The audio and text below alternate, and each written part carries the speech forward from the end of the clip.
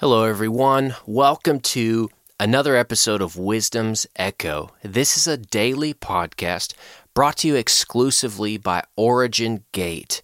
My name is Elijah Ward, and I'm really excited to share with you today some things that have been on my heart.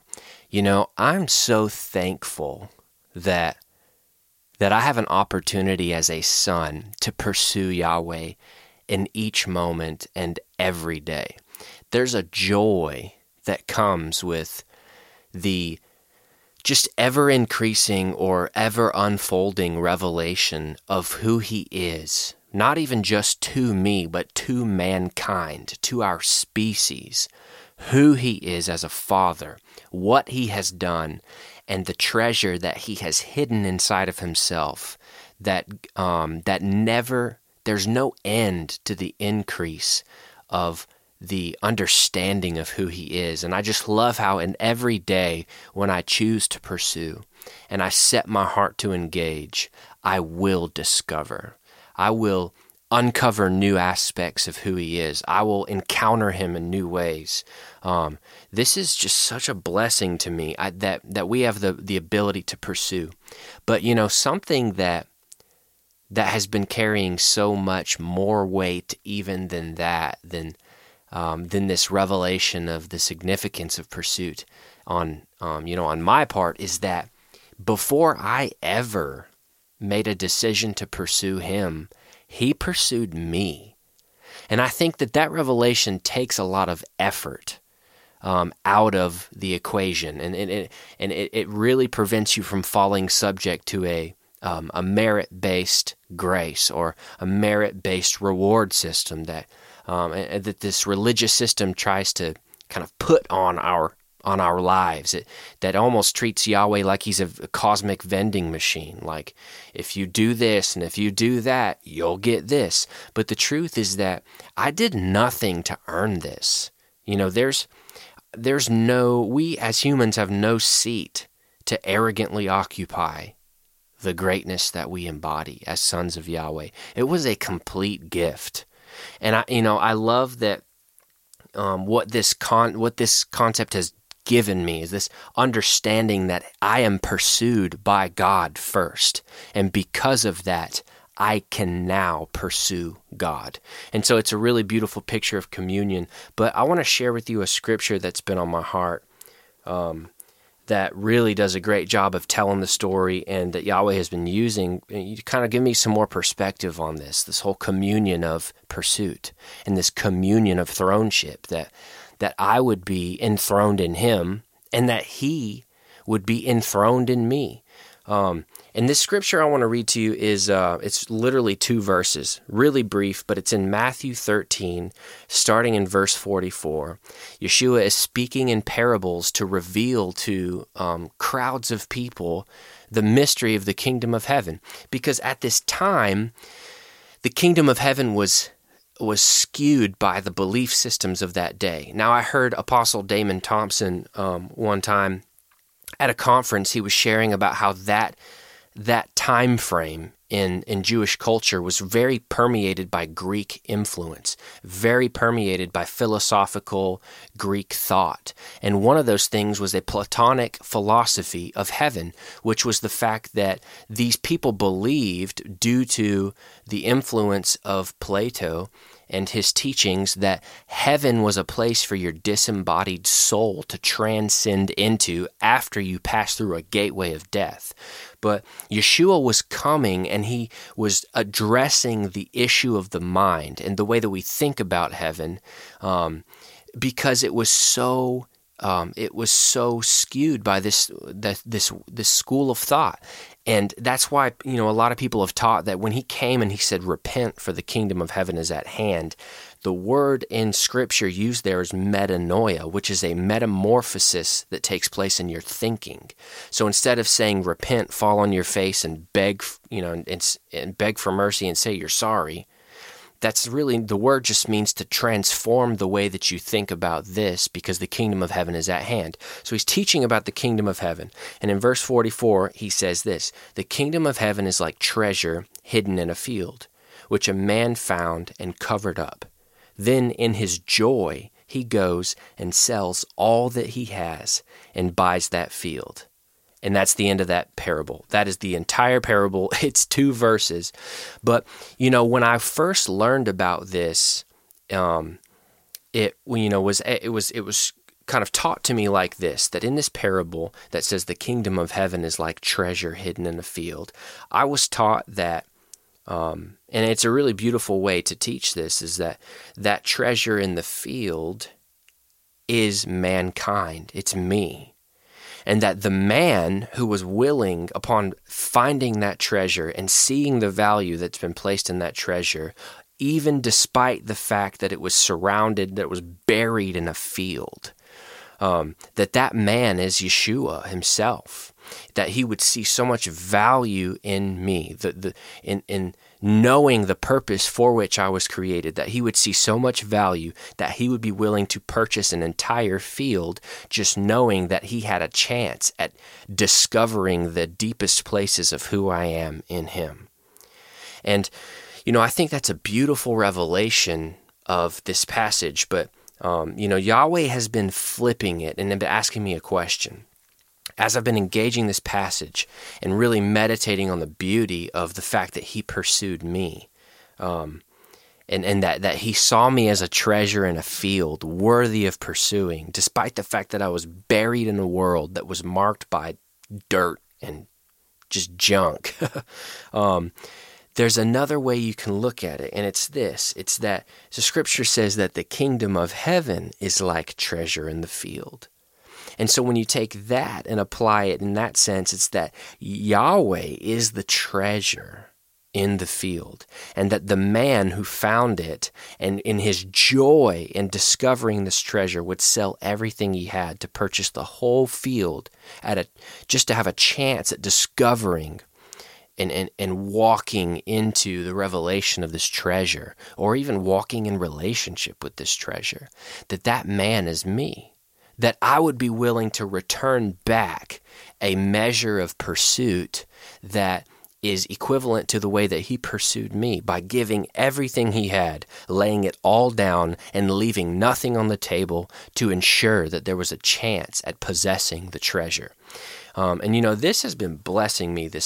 I've just been meditating on each side of this revelation of pursuit, that I would give him my whole heart every day and in each moment, so that I could return back to him a glory that measures up to the way that he pursued me. And that's just powerful. And I love in Psalm 139 how there's this revelation of this preeminence of Yahweh that is so powerful and so divine, that he would see us and he would know us and he would form us before we ever had the ability to look back at him, and before we ever had the ability to return his gaze, and before we ever had the ability to bless him, that he would be blessed by us, that he would see us, and that he would form us, and that he would have a special dream for us. And in being inspired by that special dream, the scripture in Psalm 139 actually says that he would begin to intricately weave us together in the depths of the earth and at the foundation of the world, that we would be formed and fashioned, fearfully and wonderfully made. Even in the beginning of the book of Jeremiah, we see that a similar concept, that before we ever even entered our mother's womb, he knew us. And that's just such a beautiful thing to understand, and that we would be pursued by him. But I'm feeling it drive me into a deeper pursuit, that it's giving me this desire to want to return back a measure of pursuit that would bless him. And so from here, we can really look at the ministry of Yeshua as it's put on display in the Gospels, and see the the relentless nature of his pursuit. And, we see him go from city to city. We see him travel. We see him teach in synagogues. We see him teach to crowds on a mountainside. We see him meeting individuals at a well and teaching the kingdom of heaven, trying to reveal the nature of Yahweh's heart, doing everything he can with every moment that he has to build a relationship with people that he would call disciples, which means learners. And so we see in his ministry a very adamant marriage to this concept of pursuit that gives us a great framework for what we need in order to understand how we can pursue him. And it really never has to become a struggle for us to pursue him. But I do believe that as we really gain a deepening understanding of the extent of his pursuit of us, that it moves us to desire a pursuit that is on that same level. Now, there's actually a record of our involvement in his pursuit of us that I find to be really interesting. I actually had I've been really seeing a lot as it relates to Yeshua's Tav. And so by that I mean Yeshua's cross. And I've been seeing him a lot lately as I engage, carrying his cross up the hill called Golgotha, which means the place of the skull.